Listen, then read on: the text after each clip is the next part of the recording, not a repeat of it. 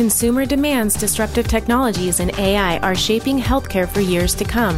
On Hello Healthcare, we dive deep on these issues with leaders who are driving change. We hope that these stories will inspire you to create and demand a better future in healthcare. Please welcome your host, Alan Tam, Chief Marketing Officer at Actium Health.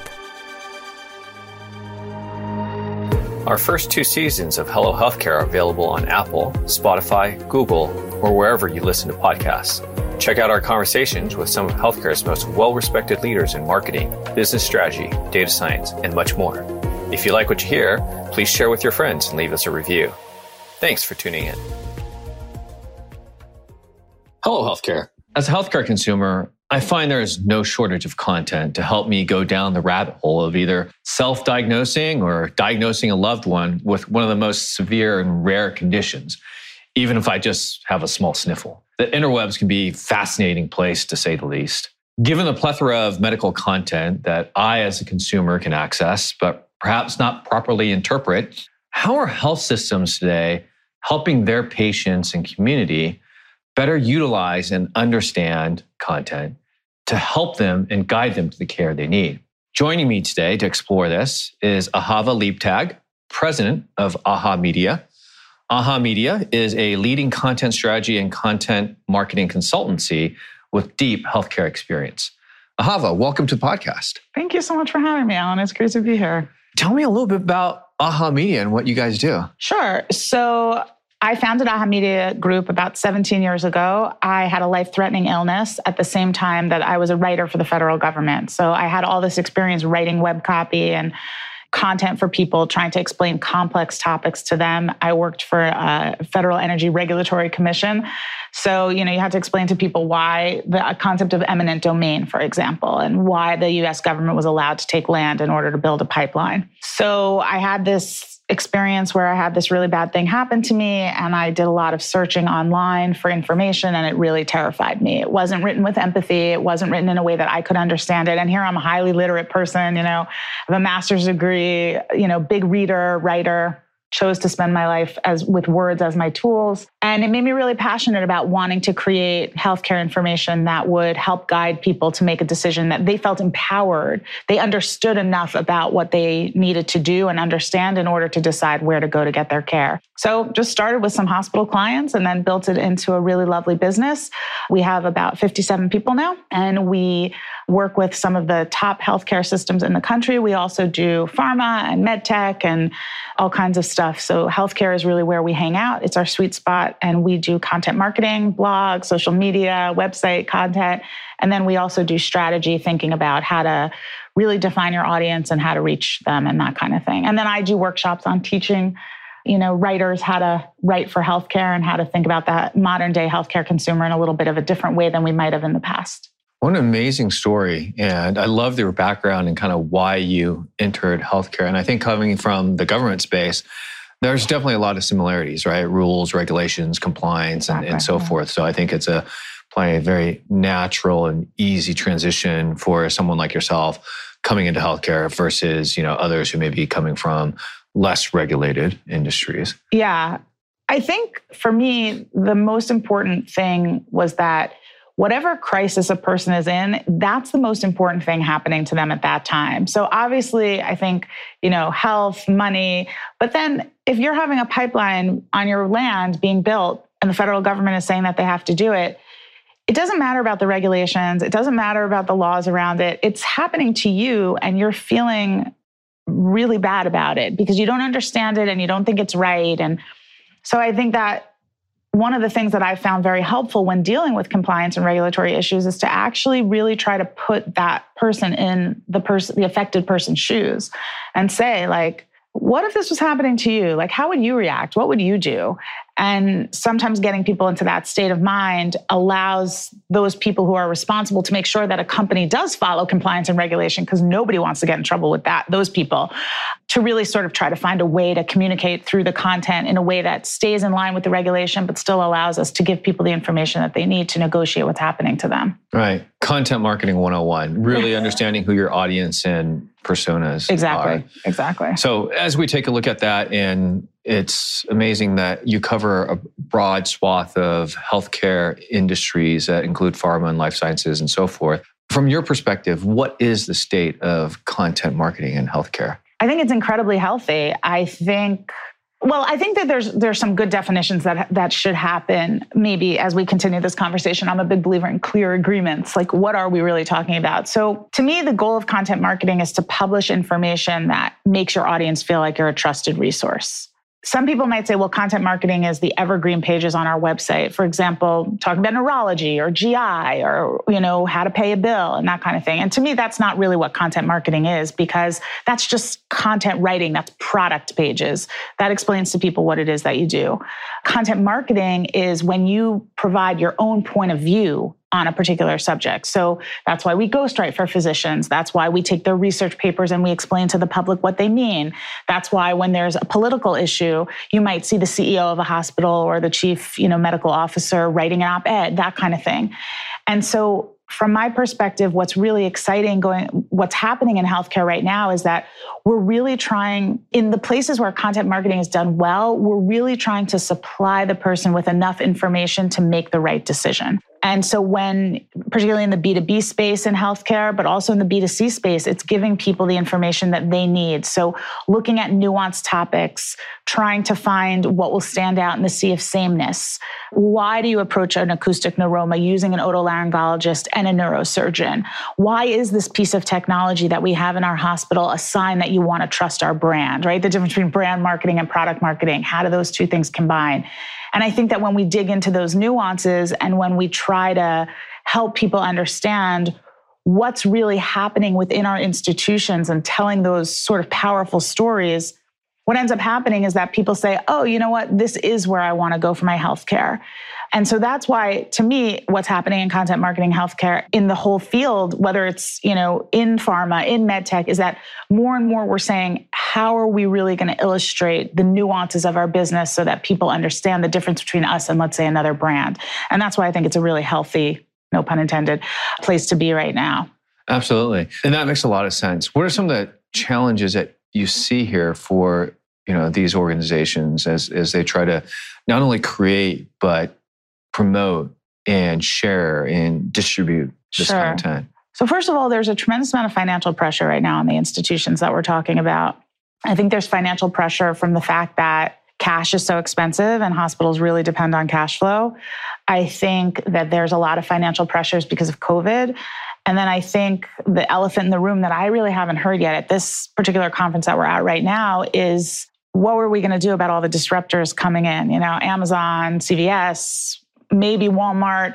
It's hard to tell at this point who's really going to emerge the victor here. So I think that hospitals, health systems, healthcare in general, they need to be looking at these sort of challenges and thinking about not cutting their budget in the most important way possible, which is giving their audiences the information that they need to become their customers. And so that's a major challenge, is that, and marketing is cut into a million different pieces of a pizza pie, right? Like, everybody says this is a priority. We have to do commercials. We have to do billboards.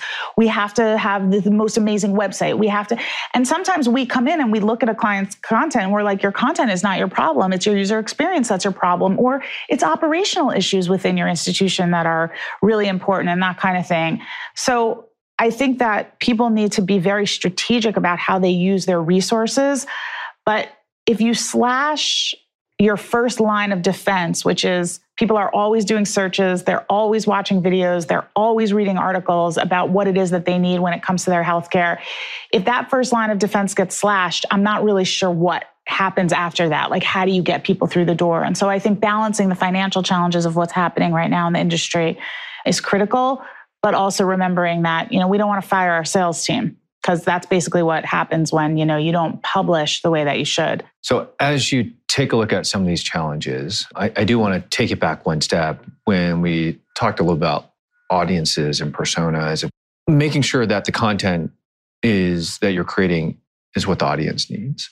So how do you figure that piece out? What would be your guidance to health systems in terms of understanding what does the audience need? Sure. Well, the number one thing that you do is you go and ask the people who deal with the audience on an everyday basis. So in a hospital situation, it might be the doctors, the nurses, the administrators of the service line.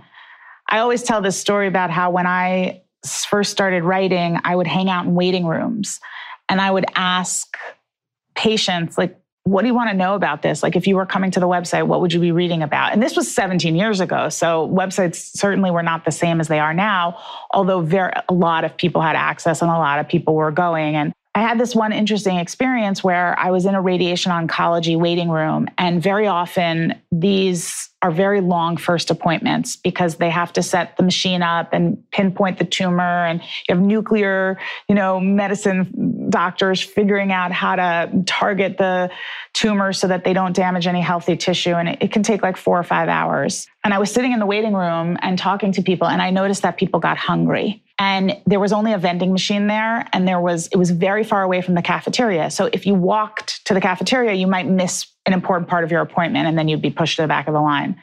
So I wrote in the content, make sure you bring a snack. And a few months later, I was there to write a different article, and they said to me, that was the best thing that you ever could have put in the content, because it was so critical for people to just give them that simple thing. And so we like to hire former journalists or current journalists. And one of the reasons that I like to hire those people as writers is because they're trained to follow the scent of information. So when you ask somebody a question, you have to dig down like you're doing right now with me. You just have to keep digging further and further. And through that conversation, you're going to find out a really important part about your audience that's going to help give them the content that they need. Another piece of advice I give people is think about the questions that people have. And there's so much data available to us, just going out to Google, watching videos, going to TikTok, looking at Instagram, like going into patient forums, looking at what are patients asking about over and over and over again. What are the things that families want to know? What are the things that caregivers want to know? Those are really critically important conversations. I remember one time I was writing about the acoustic neuroma approach that a particular academic medical center used. And the doctor said to me, I don't want to get into that. I think it's too bloody for people. Like, I think that if we talk about it, it's going to be too precise and too scary, and people aren't going to like it, and it's going to freak them out. And then I was talking to a friend of mine whose wife had recently been diagnosed with an acoustic neuroma. And he said to me, I actually didn't go to that hospital because there was not enough information on the website about the approach that they took. But when I looked at this other hospital in California, I felt like they really spent the time to explain the approach. So I went back to the doctor, and we hadn't published the content yet. So whatever was up there was supposed to be rewritten anyway. And I said, N=1 is not an answer. But here we have a case study of somebody who did want more information. So let's go ahead and create another page with a link to learn more about our approach to this. And then people can choose if they want to really get into that precision to get into it, or it can just be the basic page is enough to answer their questions. So I just think really immersing yourself. I talk about falling in love with your customer.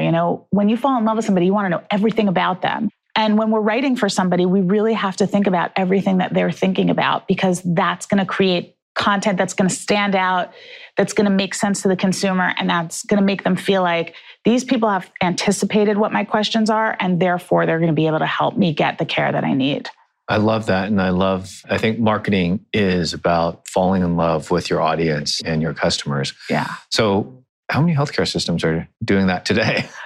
Are falling in love with their customers? And creating the right content and actually doing all these amazing things that you've just shared with us. Yeah. So I think all of them, every single one of them. I think what we have to remember is that when an idea is created inside the creative or strategic part of a marketing program or, department, it goes through 17 different rinse cycles before it comes out, and it never looks like the original idea.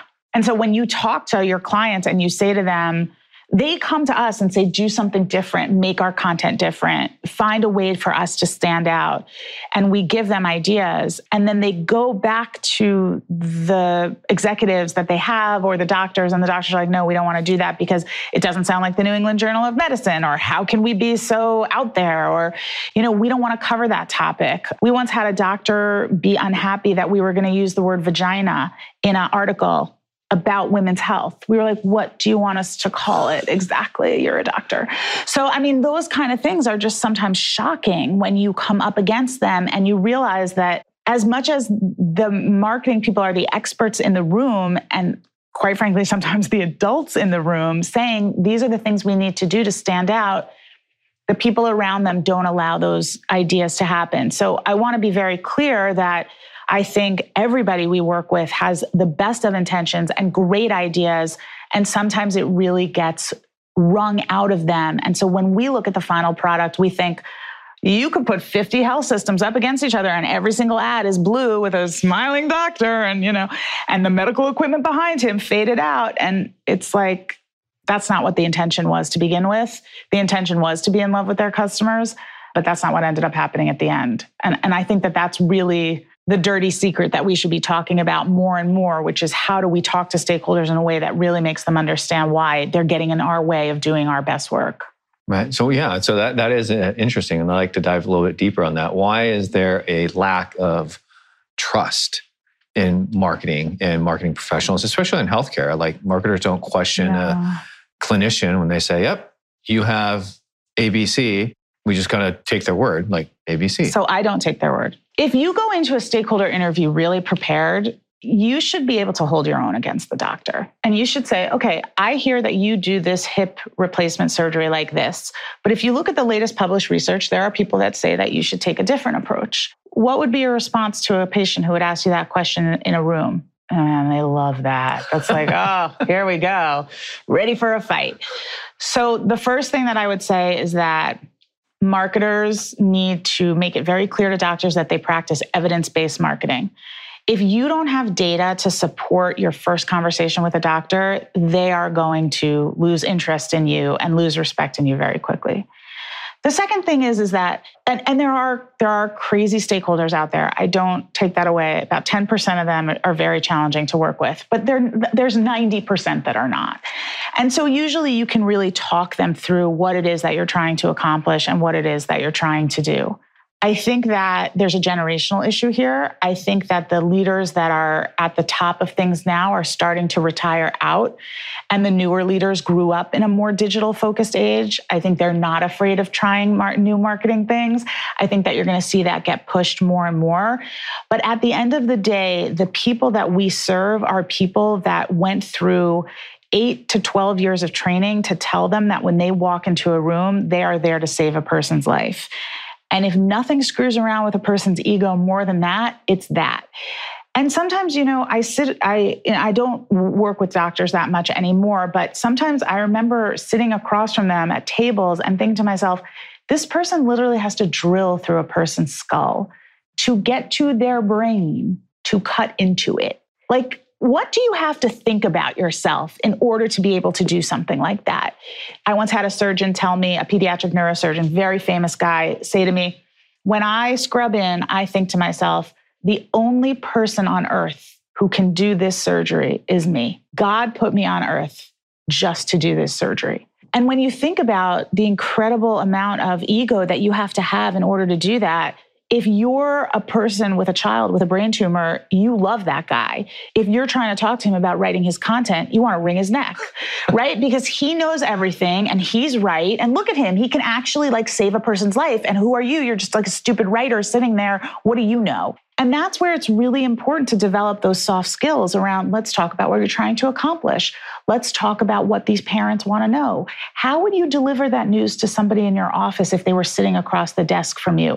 I would never deliver that news to somebody sitting across the desk. I would come around and sit next to them on the couch. That's a really good point, doctor. Let's talk about how language like that pops off a page when you speak about it differently, as opposed to actually being in somebody's presence. So I think that one of the reasons that we don't get respected is because we don't demand that respect. And so if we walk in there and say, I know just as much about what I do as you know about what you do, then that changes the conversation. When you come armed with data, that changes the conversation. When you know a lot about what it is that they do so that you can sort of poke holes in what they're telling you, that changes things, because they're not used to people saying that. They're not used to people challenging their authority. And their authority about marketing should be challenged because they don't often know what they're talking about. I remember one time, a long time ago, I had a doctor tell me, look at this amazing website that I designed. And it was black screen with white writing on top of it, which is a UX no-no, right? And I said, I don't have a chance to read the content right now. And then I said to him, but I just want you to know that it's a user experience. You should not put white text on black writing. And he got me fired from the project. They did not use me on that project. And I still to this day feel like I did the right thing, because in service to the customer is the answer. In service to the patient who's crying about what's going to happen to them, that's the answer. People cannot read white text on black screens unless you want to use it as like a small design pop element or something like that. But it's not user experience. There's data to prove it. And so I think sometimes you just have to be willing to lose, but know that you're going to stand up to fight the battle the next day. I love all the examples that you've just shared and all the stories. I think it really resonates and helps bring it out and put things into perspective. Yeah. And I hope that the audience is able to glob on to some of these stories and help make them a much stronger marketer, whether it's healthcare or somewhere else. Well, I'll just add one more story to it. I remember one of my first jobs was to write about sinus surgery with one of the most famous, sinus surgeons in the world. And he walks in, and I knew this because I had read about him and I was all prepared for the interview. And he walks into the room and he goes, "Who's the writer?" And I was like, "Oh no." And I'm like, "Hi, it's me." And he goes, "I'm going to tell you how users read on the web." And I was like, "Oh, okay, great." Now, this was 17 years ago. Now at 47, I would say to him, "Great. After this, let's go up to the OR and I'm going to do surgery on your sinuses." And what was well, I didn't. I missed. Okay. I would be interesting to see what his reaction would be now. But I think I actually would do something like that because I'm confident now enough, and I've been in the trenches enough to know that sometimes you just have to say, "Dude, slow your roll." Right. I've watched a YouTube video on sinus surgery. I got this. Right, exactly. Exactly. So amazing stories. Hello Healthcare is brought to you by Actium Health. Healthcare leaders use Actium's CRM intelligence to identify their highest risk patients and drive them to care. Increase your patient volumes, revenue growth, and improve your quality scores today. Learn more at actiumhealth.com. And now, back to the show.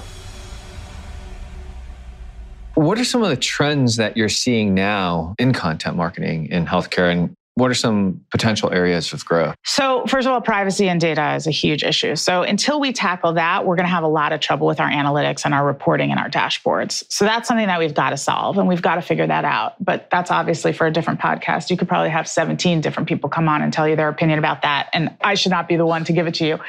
So that's the first thing I do think that needs to be thought about in terms of the trends. The second thing is that we have to think about our own channels versus social media channels. So if they get rid of TikTok, you're talking about a huge audience that disappears overnight. Now they're just going to migrate somewhere else. And I wouldn't tell a health system, go spend your time like trying to figure out where they're going to migrate to and when, because that's just a waste of resources. But I do think that there might be value in thinking about how are we going to make sure that this traffic that's going through these major channels continues to come to us? How are we going to direct it to ourselves? I think short form vertical video obviously is in. I think that that's interesting. Certainly YouTube Shorts, I think, is a very untapped resource for hospitals. I see a lot of them migrating to TikTok, but I think YouTube Shorts is actually a really great place to be hanging out. YouTube is not going to be taken away by the United States government anytime soon. So those are some of the trends that I'm seeing. And then in terms of writing and copy, I would really encourage hospitals to start using Gen Z vernacular in their content, dropping lines that really show that they're in touch with the way that people are talking now.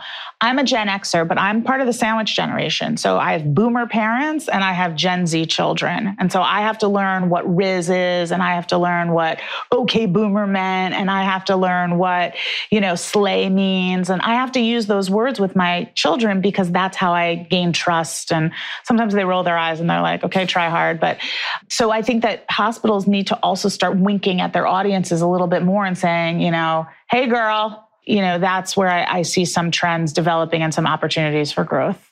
That makes sense. But then assuming that Gen Z is going to be the target demographic, I would assume boomers and X's are probably going to be more the prime demographic, especially for majority of healthcare. Why do you make that assumption, Alan? Typically, the older you become, the more care services you need. That's not to say that when you're younger, you don't. We all have our own health issues and whatnot. But typically as a person, as you age, You just need more healthcare.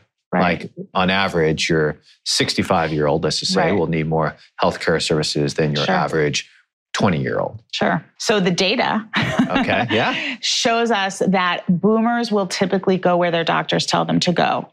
Obviously, there are exceptions, but they really count on word of mouth and they count for their doctors to be their quarterbacks. Gen X, you see that less. They're influenced by content that they read or trends that they see. Gen Z is not as familiar with health as they should be. Millennials clearly know a ton about healthcare, a ton about nutrition, a ton about how to take care of themselves, a ton about how to access care. Gen Z does not. For some reason, we've missed them in the healthcare market. Maybe they're too young, but even when you control for some of these things, it doesn't seem like they know that much about health, that they should. And so my response back to you would be, if I'm looking at the classic care model for a boomer, typically they might be looking for services themselves, but chances are they're having somebody like a daughter or a son or a niece, somebody in their lives who might be a little more digitally savvy, a little bit able to spend the time to do the research, understand what's really going on. So again, you're making an assumption. It's a classic assumption. Everyone makes it. But when you start piling up the data that shows what patient experience trends really look like and how people use the web and how they use it to find healthcare information and what they're actually doing with that information, you find out that maybe there might be value in targeting Gen Z because they then influence their parents, or they are going to need healthcare in their 20s and their 30s. Or we actually believe in educating people about healthcare because we think that makes for a better population. So there's all kinds of reason and resources to think through on how you make those decisions, but data should guide that. And I think that for really great health systems, you talked about like, what do you look for that's good? You can see them pivoting. You can see them thinking through what's happening. Like their Instagram channel looked like one way 6 months ago, and now they've completely pivoted that channel from being like an employee channel to being a let's develop, shorts about sunscreen or whatever it is. So that I think is an important thing to think through. And I hope it's okay that I.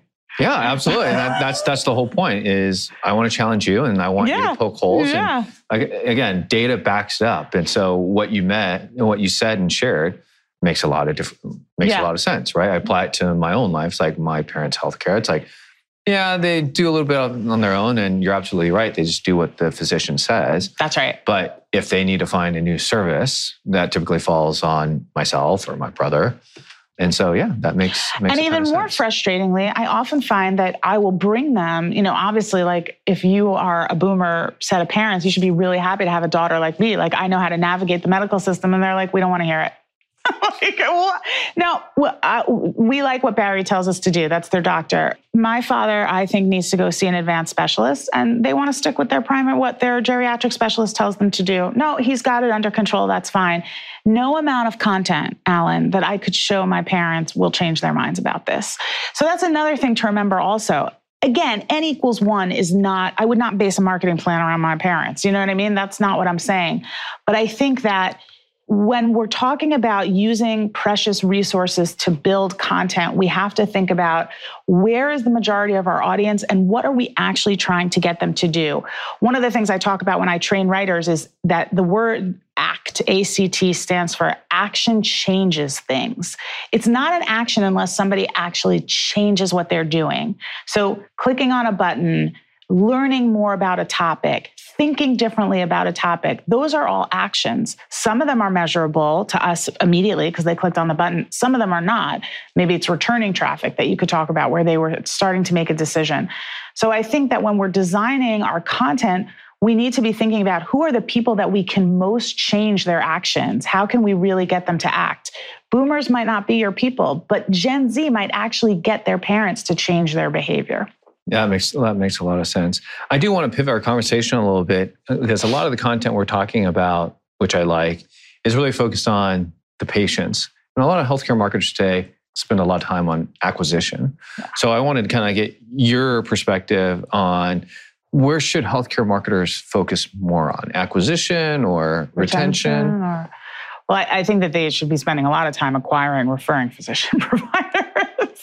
Of course. So that's, It depends because It depends on what the product is that the patient originally walked in for. So if you had a patient walk in for maternity and you want them to continue to use your pediatric practice or something like that, that's where I could see retention being really important. If somebody walked in for an acoustic neuroma, there's not a lot of retention there, except that you would want them to return for any other complex service that they would need. Where I think that health systems should be spending their time is in nurturing. So not necessarily in retention, because you can't necessarily retain somebody who no longer needs a service, right? Like if you get your gallbladder out, you don't have another gallbladder to get taken out, right? There's just no retention for a gallbladder surgery patient.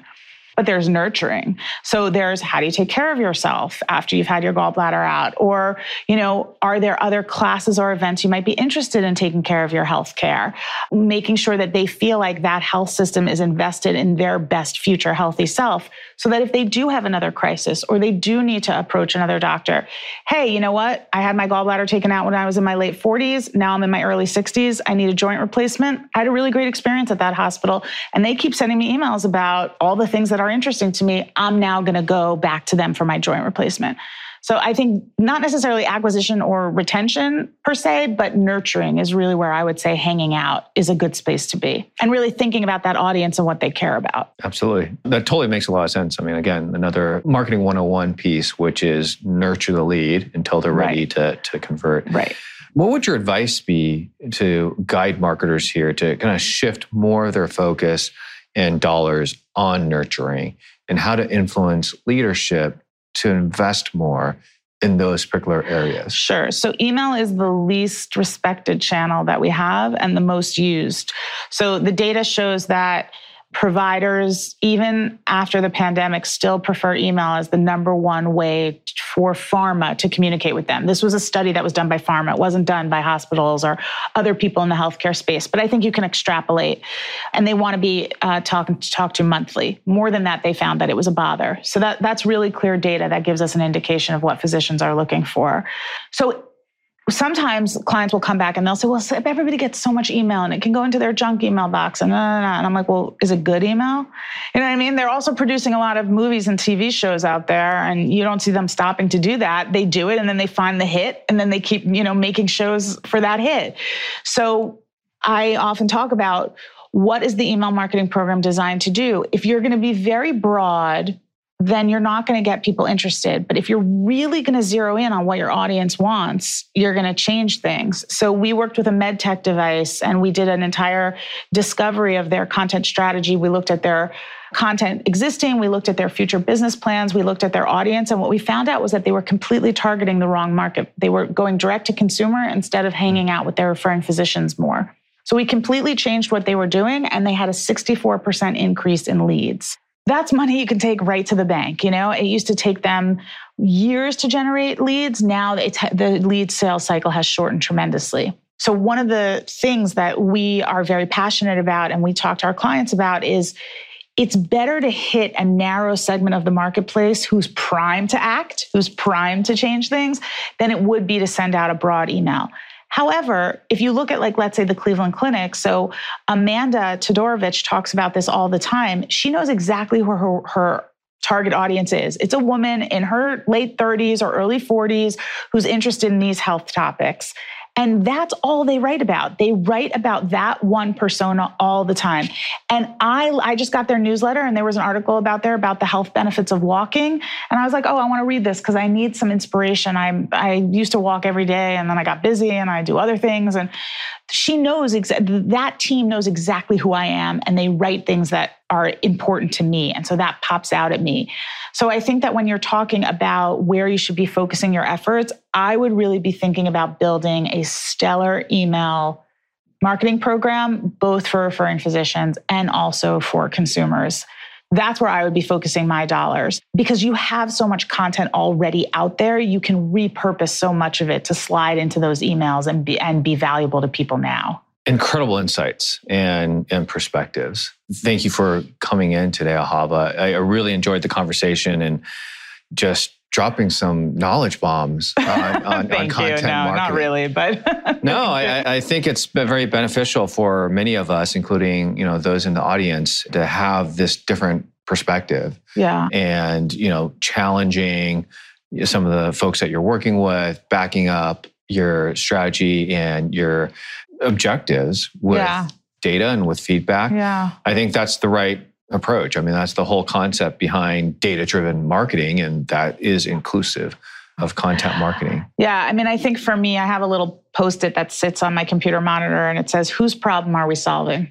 Right. And we always have to remember whose problem we're solving. We're not solving our institution's problem, although our institution's problem is how do we make revenue, but we're solving somebody else's problem. And so we always have to be thinking about that, is that if we start turning the camera back on ourselves, we've made a mistake. It always has to be focused on what problem is the consumer trying to solve. Whether it's, do you carry my insurance? How do I pay my bill? Can my family come visit me after I have a baby? Or what approach do you use to an acoustic neuroma? A referring physician. How do I know you're educated the way I need you to be? How do I know my patient's going to get in quickly? How do I know I'm going to get notes back from you? We always have to be thinking about what does the person want to know about their problem, and how can we give them the content that's going to help them know we are helping them solve their problem. We are not using them to solve our own problems. Right. Absolutely. So again, just wonderful knowledge and insights and stories that you've shared. You. And for those of you who are in the audience and would like to continue the conversation and perhaps learn more, which I highly suggest you do, with Ahava, what's the best way for folks to get a hold of you? Sure. So you can just email me directly, ahava@ahamediagroup.com. And then also you can visit our website at ahamediagroup.com. I'm on LinkedIn. I'm on Instagram, although that's my personal. You can get to know my kids and my family. I don't talk about healthcare content that much on my Instagram channel, but I'm everywhere. It's not hard to find. Wonderful. Thank you so much for coming in today. Highly encourage all of you who have been listening. Amazing insights again that Ahava has shared. I think you'll benefit and learn a lot from a conversation with her. Thank you for tuning in today. And until next time, hello. Thanks again for tuning in to Hello Healthcare. If you like what you heard, we appreciate a review on Apple, Spotify, or wherever you're listening. You and your feedback fuel us. This conversation is brought to you by Actium Health. To get the latest on what these healthcare leaders are saying, subscribe on HelloHealthcare.com. Thanks. And when we see you next time, hello.